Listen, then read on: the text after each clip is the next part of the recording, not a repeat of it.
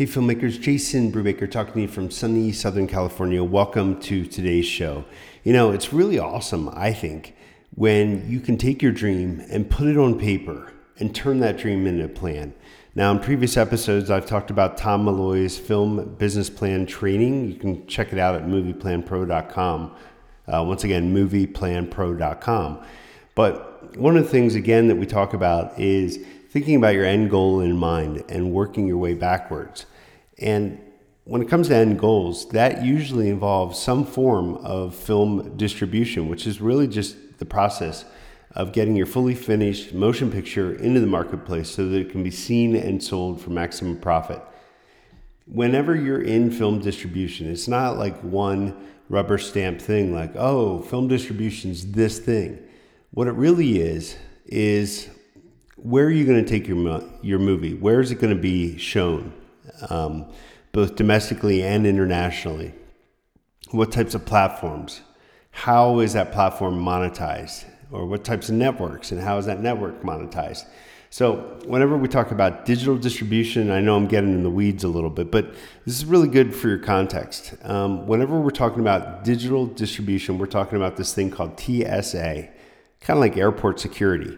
But it's transactional, subscription, and advertisement-supported video on demand. So I've asked Tom to come on and talk about some of the strategies that are working today. And one of them that we're going to highlight is, of course, advertisement-supported video on demand.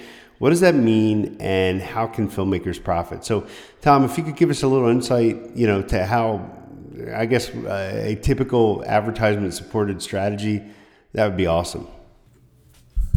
Thank you, Jason. Well, we did a podcast, I believe it was last week, when we talked about the differences in the new kind of windowing, the VOD windowing, video on demand. For anybody that may be listening to this and didn't listen to that other podcast, we were talking about the new windows of TVOD, which is transactional VOD, then SVOD, which is subscription VOD, and AVOD, which is ad-based VOD. Again, video on demand is what VOD means. And transactional are your iTunes or your Vudu, where you pay a transaction to watch the content. And that could even, what falls under there is PVOD, premium VOD. So those are the ones that are, maybe still in theaters in $19.99 or something like that.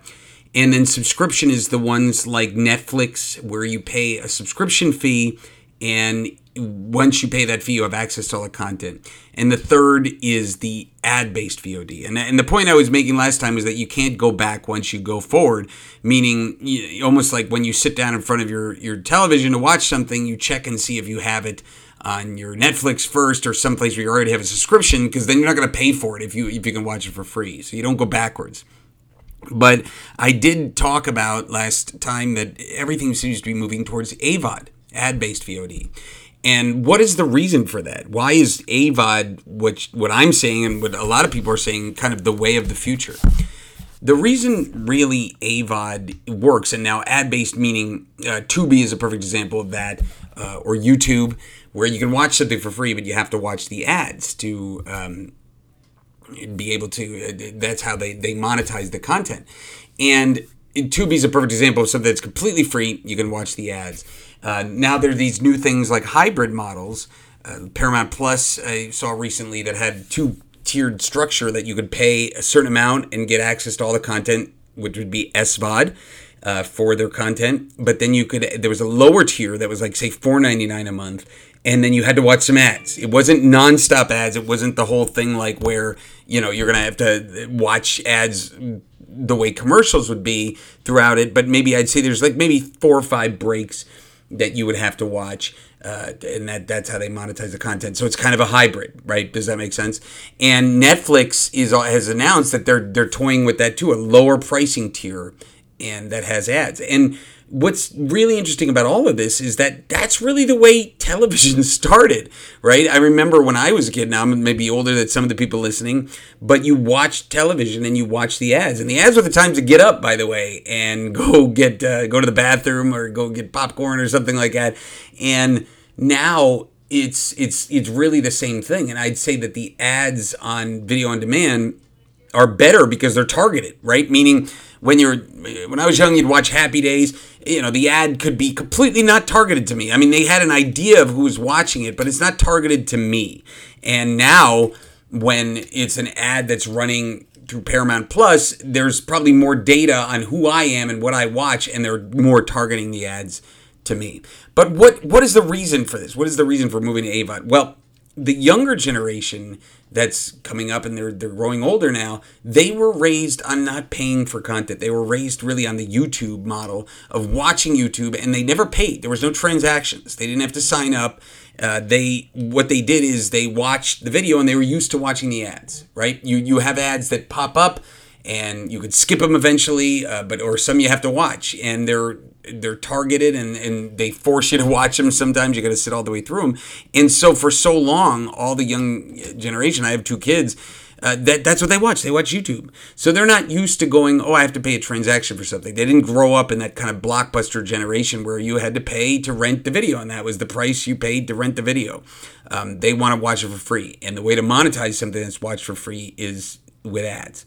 And again, these ads could be much more targeted than the ads were years and years ago, because they didn't have any data. It was one way.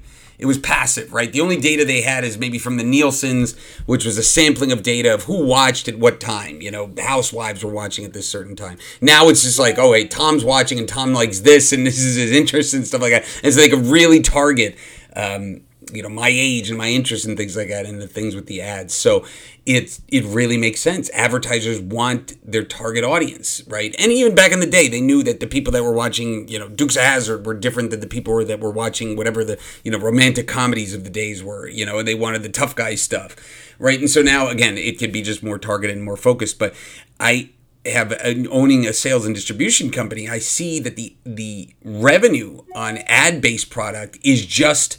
It's much more. It's much more than the subscription base, and much more than transactional. So it's really, this wave is moving there. And now here's the deal.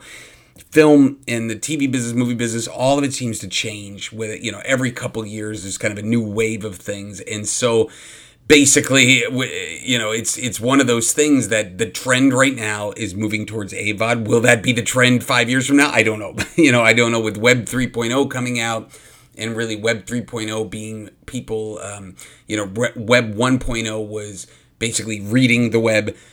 Web 2.0 was reading the web and then kind of contributing to the web. I'd say, they're reading and writing. And then Web 3.0 was reading, writing, and owning, right, in a lot of ways. So it's in decentralized content. But that could be for another podcast. At the end of the crux of this one is basically saying that AVOD is the way to go, it seems like. And so when you have those movies on Tubi and Pluto and the other AVODs that are really kind of taking over, that's where your content is going to be monetized the most. But note that content will come late in the cycle of your release of the film, because you'll go to TVOD first. Nobody's going to pay for it if they can watch it for free. So you go to TVOD first, then hopefully SVOD, and then your AVOD after that. Tom, thanks so much for stopping by. I think it's fantastic. It's one thing, like I've said many times, for you to go out and teach theory, but in your case, you're actually doing the stuff that you teach. And if you liked what Tom had to say today and you're as enthusiastic about all the wonderful things that he can share with you as I am, you're going to love his film business plan template. You can check that out over at movieplanpro.com. But a film business plan is really an idea where you can take your dream, you start with the end goal in mind, and you work your way backwards. The film business plan template is the confidential information overview that you would leave behind with a prospective investor. But importantly, it also gives you the opportunity to really plan out your project and understand soup to nuts what you're going to do with the film beyond just making the movie. So with that in mind, check it out over at movieplanpro.com and make sure you go through all of the bonus video training. There's quite a few different videos that go along with it that describe each step in the plan. And I think, again, you're going to get so much out of it if you just take an afternoon to go through that, then get the plan done in a weekend, and you are off to the races. So check it out over at movieplanpro.com.